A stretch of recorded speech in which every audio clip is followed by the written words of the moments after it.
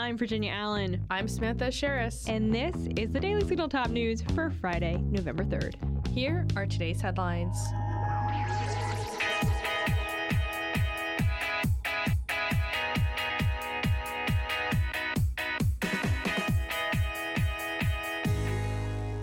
The House of Representatives passed a nearly $14.5 billion aid package for Israel on Thursday evening. The legislation, known as the Israel Security Supplemental Appropriations Act, passed in a 226 to 196 vote. 12 Democrats voted for it, while 194 Democrats voted against it. Meanwhile, 214 Republicans voted for it, while 2 voted against it. 11 members did not vote. Following the bill's passage, Alabama Republican Representative Gary Palmer said, "With this piece of legislation, we are helping an ally in need, while also cutting funding from Joe Biden's weaponized IRS. These funds are better used supporting Israel than being used by IRS agents to audit middle-class Americans." The legislation now heads to the Senate, where it faces an uphill battle.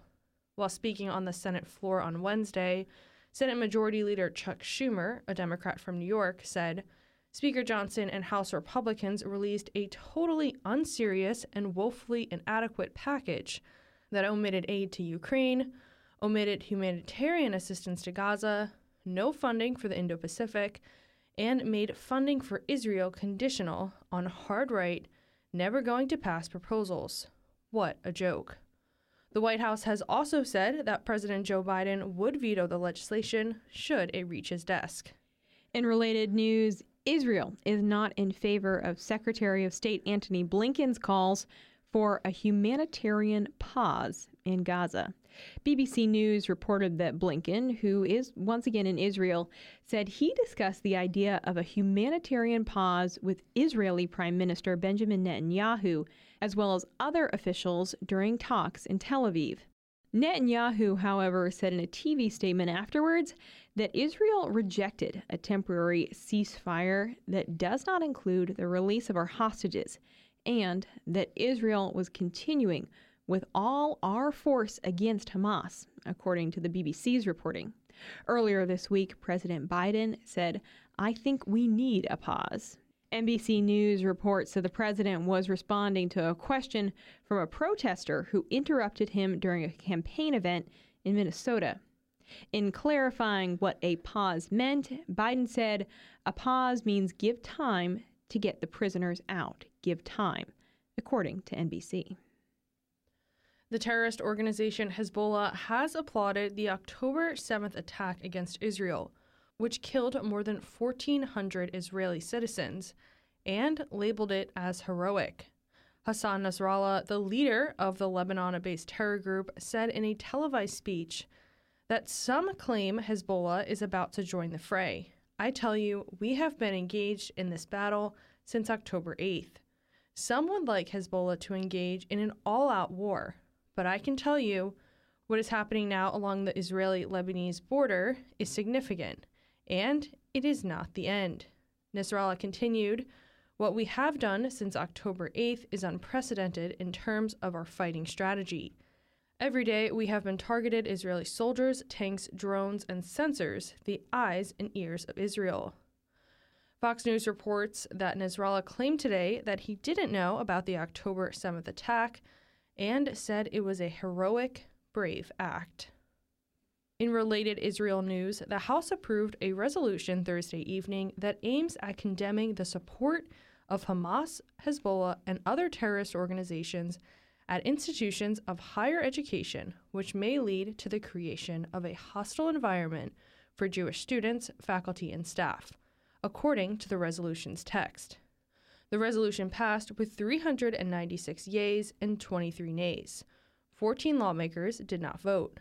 Politico reported that during debate on the resolution on Wednesday, Utah Republican Representative Burgess Owens, who introduced the legislation, said on the House floor that hateful acts of anti-Semitism are spreading like wildfire across American college campuses. Owens added, "These hate-filled college students have no shame and no fear. And imagine the accountability they would face if they were chanting "murder to the blacks" or "murder the trans." Politico also reported that Democratic North Carolina Representative Kathy Manning, who voted in favor of the resolution, also voiced her support on Wednesday on the House floor, saying it is deeply disturbing to witness student-led demonstrations and rallies, excusing and glorifying foreign terrorist organizations like Hamas and Hezbollah, groups whose driving ideology is anti-Semitic. On the Senate side, 14 Democrats have called for a short-term cessation of hostilities. That's according to a statement released by Democrat Senators Ed Markey and Elizabeth Warren of Massachusetts, Tim Kaine and Mark Warner of Virginia, Dick Durbin of Illinois, Jeff Merkley of Oregon, Tammy Duckworth of Illinois, Peter Welch of Vermont, Cory Booker of New Jersey, Chris Van Hollen of Maryland, Tina Smith and Amy Klobuchar of Minnesota, Chris Murphy of Connecticut, and Jean Shaheen of New Hampshire. The statement reads, "The failure to adequately protect non-combatant civilians risks dramatic escalation of the conflict in the region and imposes severe damage on prospects for peaceful coexistence between Israelis and Palestinians." The statement continues, "Thus, we join President Biden in his call for a short-term cessation of hostilities that pose high risk to civilians, aid workers, or humanitarian aid delivery in Gaza in order to accomplish three goals: successful delivery of needed humanitarian aid to civilians under strict and necessary oversight, increased focus on the release of all hostages kidnapped on October 7th, and opportunity for broader discussion amongst Israeli and Palestinian leadership, together with regional and global partners, about long-term strategies to reduce decades-long conflict in the region." Finally today, an investigation is underway to examine whether New York City Mayor Eric Adams received illegal foreign donations in his 2021 mayoral campaign.